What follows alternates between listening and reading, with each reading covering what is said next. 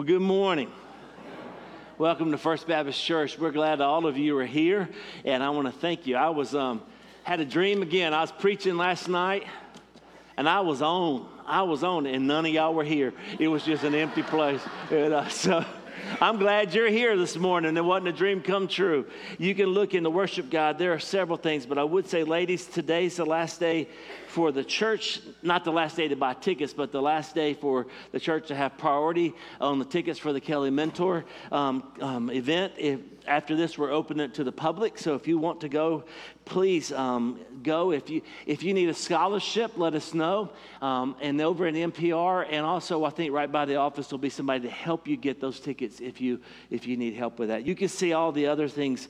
Please, let's get behind the Valentine's bag for the veterans, and then also you see about the women's ministry event coming up with a well, and then also the Sons of Thunder event coming up where Todd Jones will be speaking, and chili cook-off, and so you can see all that. But we're glad you're here, and we want to welcome you. You have already welcomed each other, and so I want to leave it at that, but I just want us to ask you to do one thing before we start.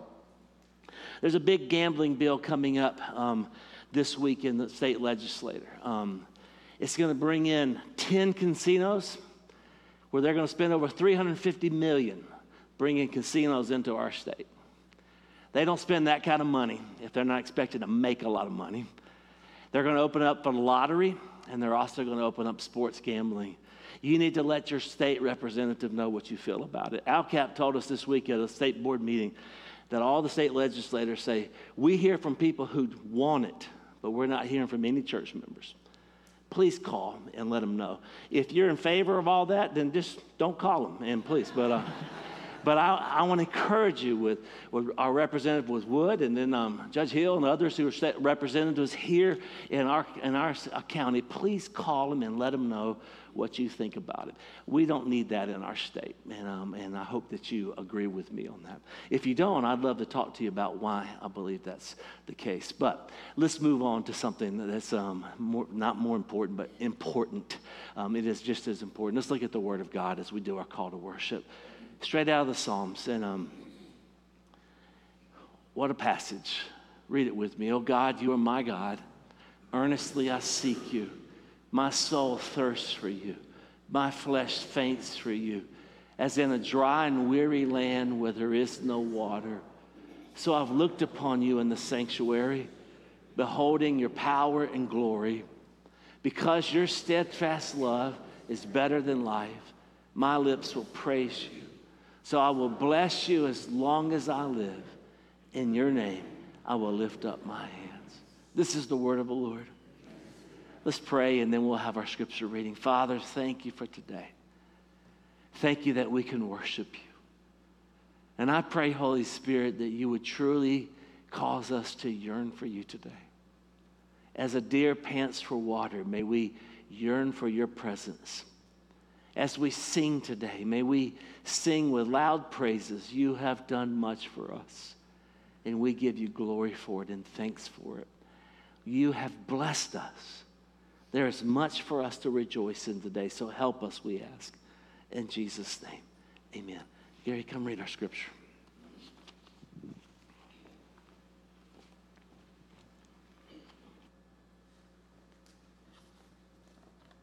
Good morning. Our scripture reading this morning is from the book of Matthew, chapter 5, verses 31 through 37. It was also said, whoever divorces his wife, let him give her a certificate of divorce. But I say to you that everyone who divorces his wife, except on the ground of sexual immorality, makes her commit adultery, and whoever marries a divorced woman commits adultery. Again, as you have heard that it was said to those of old, you shall not witness falsely, but shall perform to the Lord what you have sworn. But I say to you, do not take an oath at all, either by heaven, for it is the throne of God, or by the earth, for it is his footstool, or by Jerusalem, for it is the city of the great King. And do not take an oath by your head, for you cannot make one hair white or black. Let what you say be simply yes or no. Anything more than this comes from evil. This is the word of the Lord.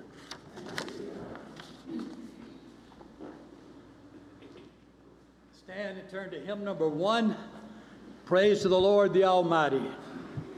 All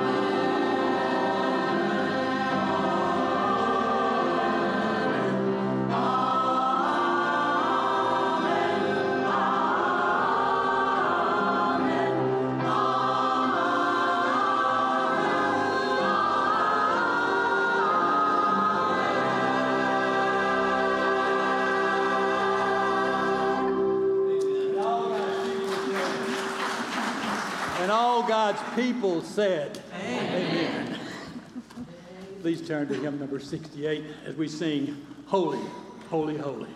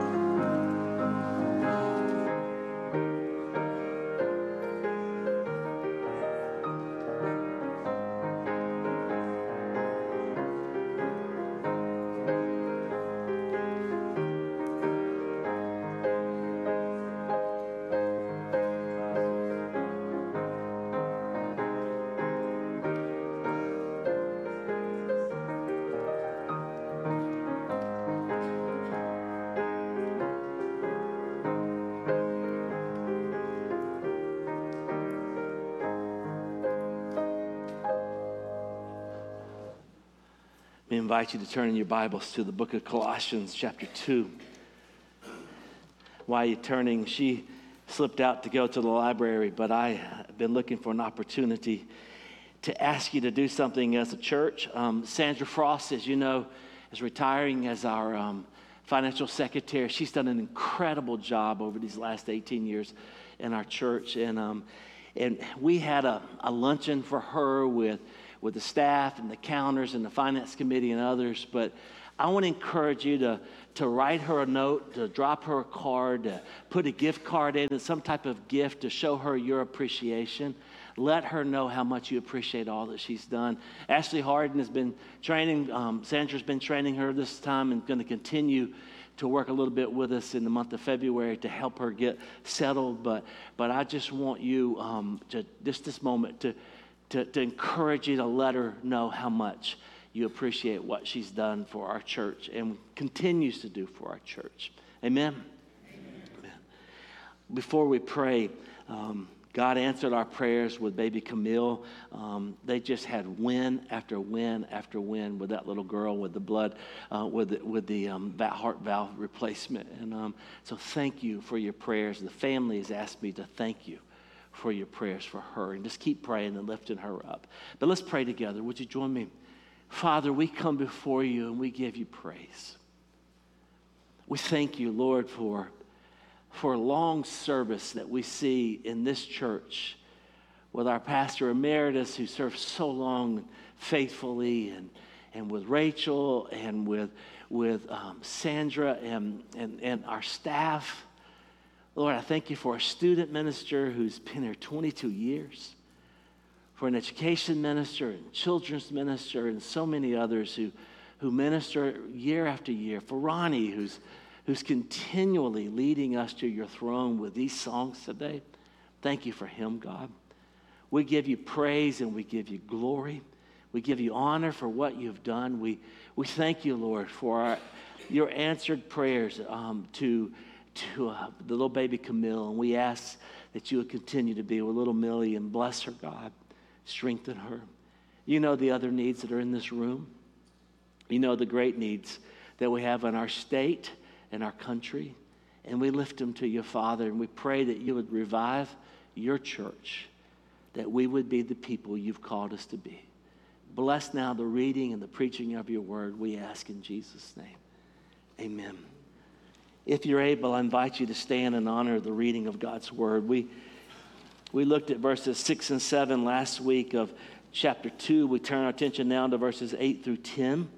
If you would, just follow along with me. See to it that no one takes you captive by philosophy and empty deceit, according to human tradition, according to the elemental spirits of the world, and not according to Christ. For in him the whole fullness of deity dwells bodily. Look at that again. For in him, Jesus, the whole fullness of deity dwells bodily. And you have been filled in him who is the head of all rule and authority. This is the word of the Lord. Thank you. You can be seated. I think over the years, one of the more heartbreaking things that we deal with as a church is watching those who have come to faith in Christ, those who have been baptized in the waters here behind me, in front of you, those who have grown in faith and then they seem to walk away. Oftentimes they go to college, or maybe they get to work and they get around someone who doesn't believe in God. It may be a professor who's an atheist, or a coworker who's an atheist, and they begin to teach things and say things. And so those who have grown up in the faith begin to read what I would call the naysayers. They begin to read the atheists and those who claim to be experts. And maybe they get into a philosophy class, or maybe a science class that tries to unravel everything they've ever believed in. And one of the problems with this is as bad as that is that when their faith begins to be attacked, rather than doing true study, rather than giving due diligence to the Word of God, they begin just to look at the other side. They begin to look at the counterfeit gospels, and they stop studying the real thing. I've said it over and over again, the Bible's big enough for our questions. We can come to the Word of God and question the things that we hear and question the authority of it, but we need to continue to study it. If we're going to listen to the false teachers and read those things, those who claim to be wise and those who claim to be knowledgeable, doesn't it make sense that we would also do due diligence and study the other side? That we would dig into what the Word of God says. That we would look at those who've devoted their lives to the Scriptures and see what they say about the Word of God and truly study it. Paul is dealing with a group of people who have come to Christ, and the false teachers have moved in. We see this all the way through the New Testament. It's specifically, as we'll see in the next couple of weeks, these are Judaizers who are coming in saying, you've got to keep the law. It's not enough to be saved by grace. You've got to keep the dietary law and the ceremonial laws, and you've got to keep these things. And so Paul's leading them and showing them how to keep their eyes on Jesus. There was an old, I think, Scottish preacher who says, who gives a prescription for all of us. He said, for every look at yourself, take 10 looks at Jesus. And I would say to you, for every look at the atheists, for every look at those who deny creation, for every look at those who go against the Word of God, take 10 looks at Jesus. Take 10 looks into the Word of God. Look at Him. We need to be careful. The enemy is after us. He hates us. Our salvation and our worship of Jesus is a reminder to the enemy and to his demons that their days are numbered. It's a reminder to them that Jesus has triumphed over them through the cross. And so they seek to steal, kill, and destroy because they don't want us to live an abundant life. And many times they seek to steal, kill, and destroy through what Paul calls human truth. So last week we saw the first command of this text, and today we'll come to another one, but look first at the warning. There's a warning here. We see a lot of warnings in Paul's letters, but look at what he says in verse 8. See to it that no one takes you captive. See to it. That little phrase, see to it, might be better understood as watch out. Beware. Beware that no one takes you captive. In verse 4, he spoke of those who seek to delude us with plausible arguments. And now he turns his attention to those who are trying to delude. He turns his attention to those who are trying to win you over with plausible arguments. Watch out for them. Parents, grandparents, we watch for our children. We watch, and we need to watch out for those who seek to influence them. We've got to train our students to watch for those who seek to take their thoughts captive, to make them question the Word of God. We need to teach them to watch out. There's a warning, watch out. But then there's what we might call the specifics of the warning. The specifics. See to it. Watch out that no one takes you captive. That phrase, takes you captive, is a rare word. It's not used often in the New Testament. The idea comes from war. It's when the enemy would take people back as captives. They would take them back for slavery. They would take them back as trophies. It was a spoil of victory. The image is akin to kidnapping. Watch out that no one kidnap you. Watch out that no one drag you away. When we have small children and we go into public places, we don't rest, do we? I guarantee you, Brandy and Huff don't rest while Sloan's running around in the public place. I don't rest when Shepard's out and about. I rest more with my adult children, but when our children were small, we watched because we were afraid that someone might take them captive. A video just the other day of a wife walking out with her 4-year-old coming out of a CVS somewhere in the country, and someone just walked by and grabbed the child and tried to run away. Thankfully, the husband was there, and he got the child and tackled the man. Watch out. Watch out that no one take you captive.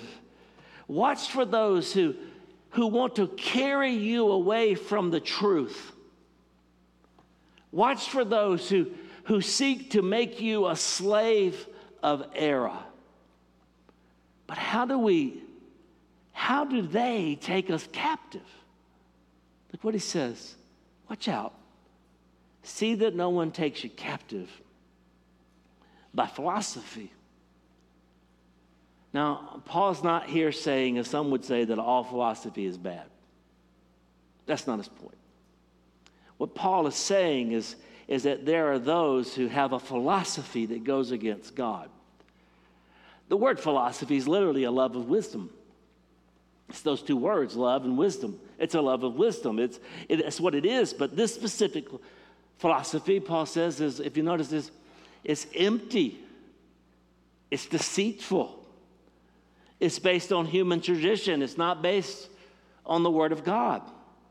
Any philosophy that starts with a foundation against God is not wisdom. I don't care what the knucklehead professor says.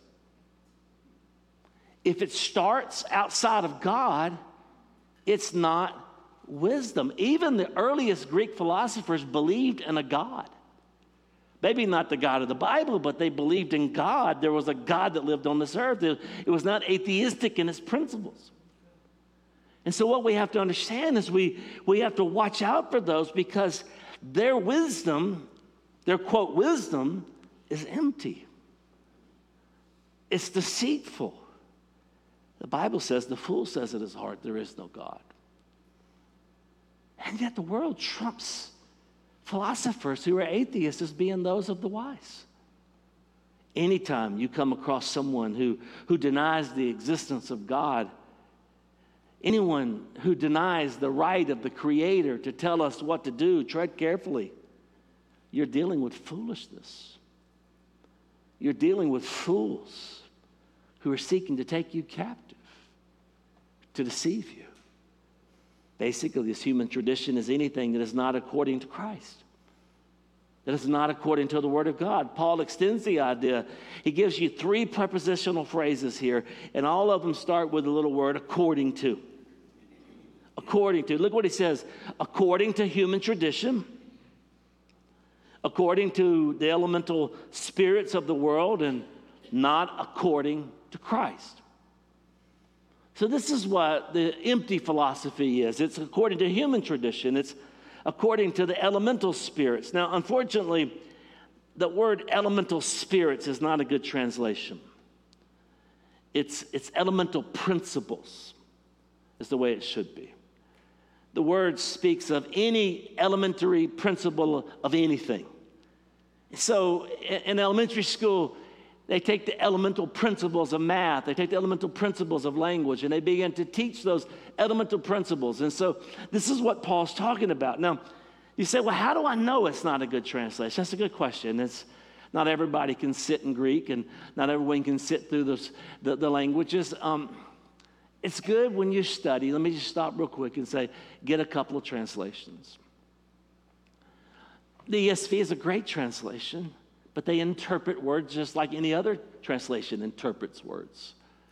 And so when you look at it, read what the King James says, the New King James. Read what the New American Standard Version says. You can get all of that online if you want. Read what the modern translations say. Read what those translations say. And I'll give you an example. When you read this, you see elemental spirits of the world, and you go to the New American Standard Version, and it says the elemental principles. They help define one another. Look at it and see, understand it. When you get to chapter 2, verses 16 through 23, Paul's going to deal with those principles in more detail. It's basically human laws that deal with food, drink, special days, and seasons. The elemental principles are simply a way to add to the cross, to emphasize what we must do for God rather than what God has done for us. Christianity is about what God has done for us.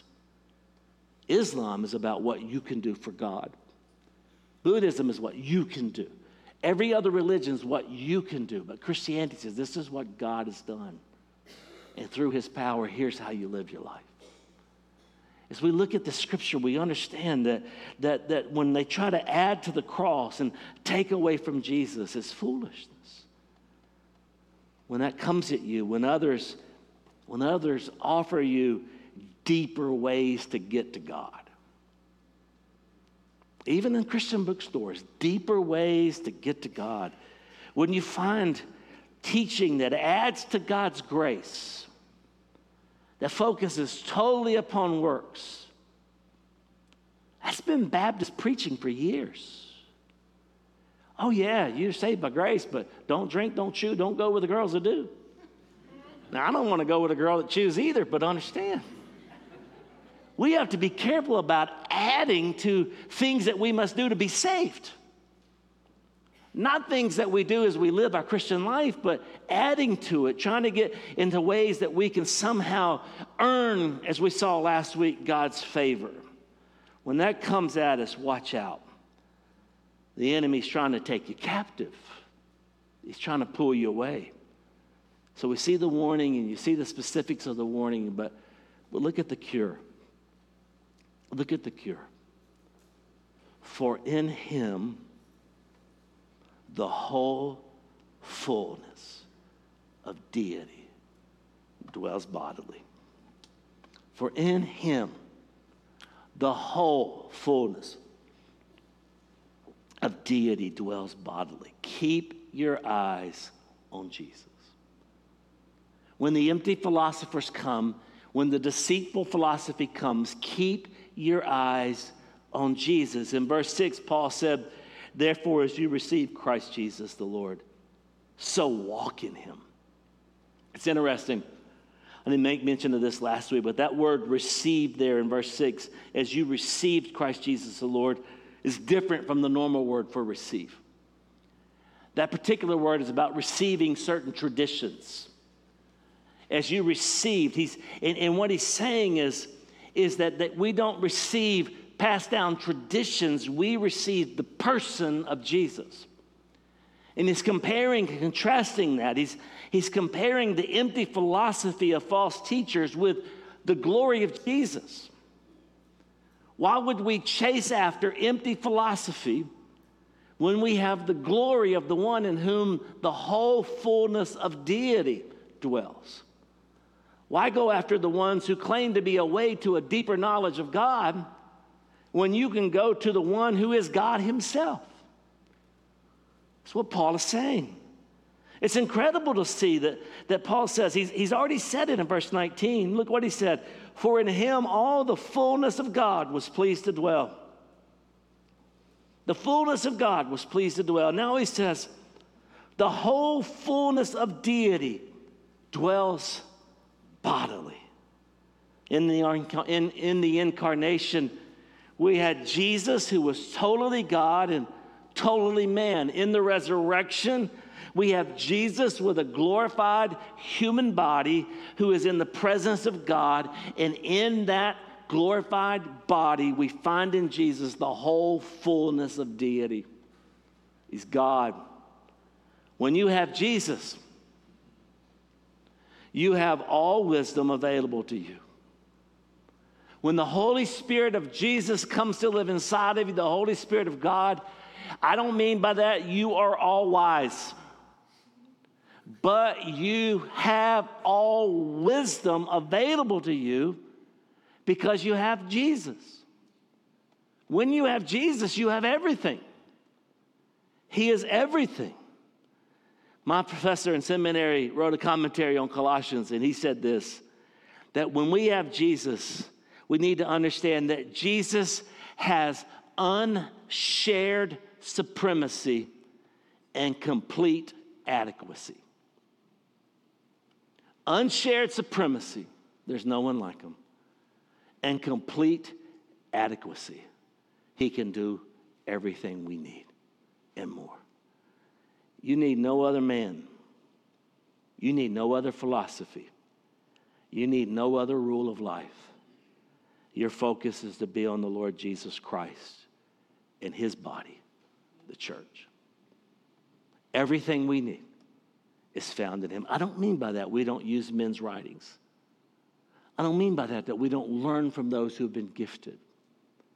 But I mean by that you trust in those who come from Christ to teach you about Christ. and not those who try to pull you away from Christ. Jesus said himself, he says, I'm the way, the truth, and the life. No man comes to the Father except through me. Listen to the writer of Hebrews. But you have come to Mount Zion and to the city of the living God, the heavenly Jerusalem, and to innumerable angels in festal gathering, and to the assembly of the firstborn who are enrolled in heaven, and to God, the judge of all, and to the spirits of the righteous made perfect, and to Jesus, the mediator of a new covenant, and to the sprinkled blood that speaks a better word than the blood of Abel. We've come to Jesus. We've come to Jesus. So many want to play with the teachings of Jesus. They want to handpick the teachings of Jesus. The words of the Sermon on the Mount that we're reading in our service are hard, aren't they? We read them as we hear the words of Jesus, and they shock us even today. We don't just get to pick and choose the teachings of Jesus or some aspect of Jesus that we want. When we come to Jesus, we receive Christ Jesus the Lord, the promised Messiah, the one who came to the earth, who died on the cross and rose from the dead, and who is now the King of Kings and the Lord of Lords. That's who we follow. We don't demand what he does. We don't get to repicture who he is. He is who he is. And we bow the knee before him. That's the cure. And the world and his empty philosophy, listen, would rather crucify you than pick up the cross and follow Jesus with you. Don't expect the world today to think that you're so wise because you follow Jesus. Our own children will tell us we're foolish because the world has done a number on their minds. Keep clinging to the truth of who Jesus is. Don't settle for the empty deceit of the world when you can have the light of the world. There's one more thing here that's interesting me. You find the warning, you find the specifics, you find the cure, it's Jesus. But in verse 10, you find the fullness. Look at what he says. Let's go back to verse 9 for a second. For in him the whole fullness of deity dwells bodily. And you have been filled in him, who is the head of all rule and authority. And you have been filled in him, who is the head of all rule and authority. Just as we saw last week, we were rooted in him and we are being built up in him. Just as we saw that we're established by God, so we are filled in Jesus by the Father through the Spirit. There's a play on words here that's hard to say in English, but he speaks of fullness and filled. Fullness and filled. The fullness of deity, and now you're filled in him. The elementary principles and the angels, Jesus, he says, is the head. He's the head of all rule and authority. It's as if Paul's saying, you have Jesus. He's in you. Don't settle for man's traditions. Don't settle for angels. Live the supernatural life that comes along with being filled in Jesus. Somewhere along the line, we've just got to ask ourselves, in the midst of church with smoke machines and lights and all that's going on, praise God for this place. In the midst of all that's going on in the world today, when is Jesus going to be enough? When is Jesus going to be seen and lived as if he's truly the King of Kings? And we don't need anything else because we know what it is to be content in the presence of our God. This is union with Christ. I know I keep talking about it, but it's union with Christ. The question is, With what are we filled? With what are we filled? In him you have the fullness. You're filled. You're filled in him. But what does he mean? In chapter 1, verse 9, he prays that we would be filled with all the knowledge of his will and all spiritual wisdom and understanding. As if Paul's saying, this is what I'm praying for. I'm praying for you to have knowledge of his will. I'm praying for you to have understanding and wisdom. I'm praying for this, but the answer to my prayer is Jesus. Being filled in him. In Ephesians 3:19, he prays that we would know the love of Christ that surpasses knowledge. Oh, that you may be filled with all the fullness of God. What a prayer. That we humans could be filled with all the fullness of God. The treasure of this life is not found in the secrets of man's philosophy. It is found in Christ and in Christ alone. This Jesus, Paul says, is the head of all rule and authority. He's the head of the body. He's the head of the rulers and the authority, the teachers who were coming after them. As we'll see, the false teachers were pushing. They were pushing for the worship of the things of earth. They were pushing you to worship human tradition. They were pushing them to worship even angels in chapter 2, verse 18. Even today, we hear people who say they pray to the saints. That they pray to angels for help. They pray to Mary. Why on earth would I pray to a saint or an angel or Mary herself when I can come into the presence of Jesus?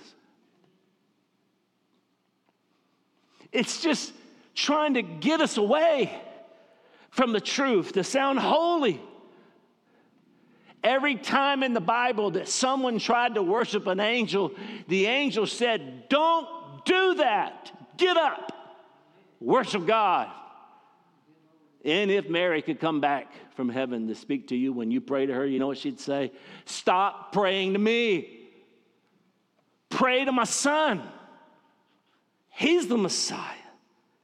Jesus is the head of all rule and authority. Rule and authority. Piper pointed out to the fact that there are 4 other places that God uses these, or Paul uses these words together. Rule and authority. So let me just close by showing you these 4 places and see what it means when we say we're filled in him and that's enough. In chapter 1 of Colossians, verse 16, Paul says, for in him all things were created in heaven and on earth, visible and invisible, whether thrones or dominions or rulers or authorities. This is what he says. All things were created through him and for him. Why pray to the created thing when you can pray to the Creator? He created all things, and he has authority over them. So we don't seek the created thing, and we don't seek it or worship it. We worship Jesus. Colossians 2:15. He disarmed the rulers and authorities, same words, and put them to open shame by triumphing over them in him. We'll see this in the next couple of weeks. We serve the Lord Jesus Christ, the King of Kings, the Lord of Lords. And while Satan is still the God of this age, we understand he is a disposed monarch. We don't understand all the ramifications of Jesus' rule because sometimes it seems as if Satan is still in charge. And in many ways, he's still running rampant to and fro, seeking someone to devour. We can't see all that comes from the cross. But ultimately, Jesus is the King of Kings, and he's the Lord of Lords. And we have no business worshiping anything created or made up by man. We worship Jesus. Ephesians 1:21. Paul comes to the end of this great chapter in Ephesians 1 about our union with Christ. He shows you over and over again what we are in him. He prays for the eyes of our heart to be enlightened, that we would know the hope to which he has called us, the riches of his glorious inheritance, the immeasurable greatness of his power. He says the power that raised Jesus from the dead and seated him in heaven, that power's in you. And then he said, Jesus at the right hand of the Father, far above all rule and authority and power and dominion, and above every name that is named, not only in this age, but also in the one to come. Jesus is far above everything. Worship him. Let the philosophy of your life center in Jesus, your King. Everything comes out of him. One more verse, Ephesians 6:12. It's right in the midst of the armor. He's talking about the spiritual battles that we face. And he says you would put on the whole armor of God that you may be able to stand against the schemes of the devil. And then he says, for we don't wrestle against flesh and blood, but against rulers, against the authorities, against the cosmic powers over this present darkness, against the spiritual forces of evil in the heavenly places. That's our battle. We fight in the one who has already won. You hear me? We fight our battle in the one who has already won the victory. We come to him. We're fighting a battle. So here's the warning. Be careful about what you read. Be careful about what you listen to and what you watch. Parents and grandparents, you fight for your children's safety. Watch over the things they see. Don't just assume that because it's a video game, it's okay. Look and see what's coming on that. The biggest danger we can do is give our kids an iPhone at too young of an age. The biggest mistake Kim and I made, we made Hannah wait till 9th grade to get an iPhone. We let each child get one at a younger age after. And it's the biggest mistake I made in parenting. Kids, boys, first exposure to pornography now averages at the age of 8 years old. We are killing our kids spiritually with distractions. Girls are going home and being bullied on social media. Guys are being bullied. It is a world that in the years to come, we will look back and wonder what we were thinking. Parents, fight for your children's safety. Do what you have to do with screen time and other things to protect them, to keep them away from the enemy, the things they watch, the time they spend on the screens. Do y'all remember when the weather was pretty and you got up and ate breakfast and you went outside? My mama's rule was you come back in when the street lights are on. Some of you grew up before street lights. But you stayed. I mean, around in your neighborhood. Not in the city, in your neighborhood. Frank grew up before electricity. I mean, but just, but you remember, we were outside. We made decisions. We learned to protect ourselves. We learned to avoid certain things. Kids now just rather sit in front of the TV. Be careful. Don't let them be taken captive by the world. But you know what? Parents, you're being taken captive. I sit at a restaurant on any given time, and 99% of the couples who sit at the table aren't talking anymore. They're scrolling their phones. You're being taken captive. Watch out. Watch out. And look to Jesus. Do I have a phone? Yes. Yes. But I'll watch the screen time. I watch it because I know what the enemy's trying to do.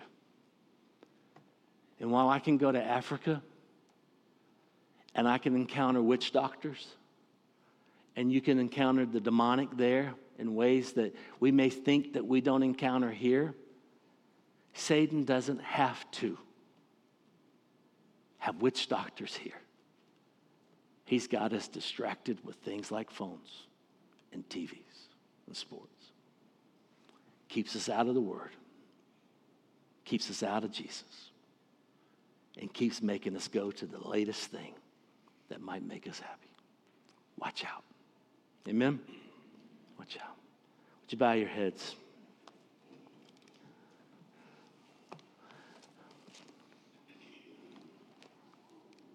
Is there something in your life that, I think I asked you this last week, but is there something in your life that's pulling you away?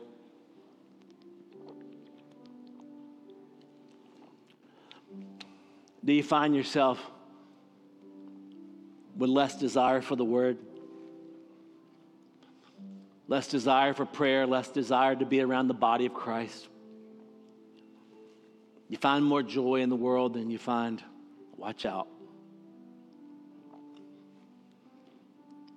There are good things. There are good things. Bread's a good thing, but too much of it, watch out. Meat's a good thing, but too much of it, be careful. Watch out. What is it that the Spirit's saying to you? When I say watch out, what's in your life that's there? Find some help. Find some accountability.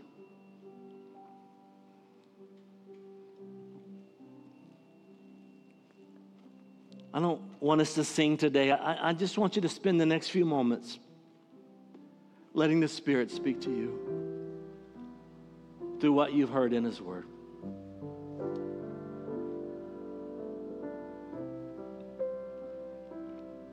If you need to do something public, we'll be here to help you. You can just come now.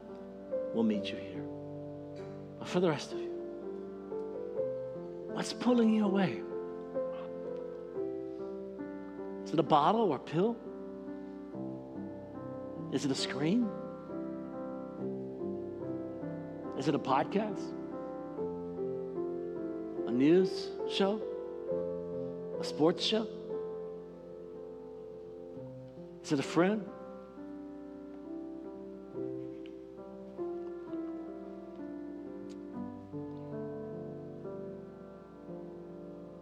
I just encourage you again to be in the Word. See Jesus for who He is, high and lifted up. And by His Spirit, learn to worship Him.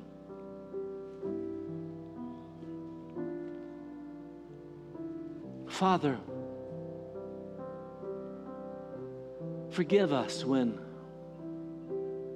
we let other things rob us. When we let other things distract us. When, like C.S. Lewis, we're like children content to make mud pies when we could be at the ocean. Help us, Father, to see your glory and to turn to you and worship you. We pray for our children, our grandchildren, our great-grandchildren. The world is pulling at them. And we know, Lord, that you're more concerned with them than we are. But give us a burden to pray for them daily. I pray for my own girls. I pray for my grandsons, that they would love you and walk in your Spirit. God, we pray that each of us would see generation after generation of our folks who come after us loving you. Let us not be satisfied because they're successful in business. We want that for them, but that's not what we seek. We seek you. We pray that you would call up those who would give their lives to follow you with everything they have. May we set the example. As we go out into this world today, may we learn to live for your glory. May we turn off the world. May we open up your word and pour it into our life. May we take those moments and listen to you and learn from you and see your glory and worship you and make much of you. Help us, God. We pray in Jesus' name. Amen. I want to thank you again for being here and encourage you to drop a note to Sandra. Let her know how much you appreciate her and what she's done, and then also encourage you to contact your state representatives and also your state senator this next week to encourage them to vote down this gambling bill. Thank you for being here. If you go home now, you miss a very important hour. Sunday school is that place where we get the Word of God taught on our level, but it's also the place where we make friendships, relationships, and it's the place where ministry takes place in our church. We had someone recently that had been gone for several weeks, and it took me about 3 weeks to say, I haven't seen them lately. Reached out to their Sunday school teacher, and she told me exactly where she's been and what was going on, and I reached out to her and said, I just want you to know I've missed you, and I don't ever want to say, hey, I've missed you, and they say, I've been here all last, what are you talking about? I'm here every week, so I made sure that I was. But it takes sometimes us 3 or 4 weeks in this service to notice who's not here. It's just because of how many are here. But Sunday school is a place where people notice. So ask somebody. Tim's going to be in the foyer. If you haven't heard, our student minister turned 60 today. Benny Bowman's now at Mount Pisgah. He's the only student minister I know older than Mark in the whole world. And, but tell Mark happy birthday.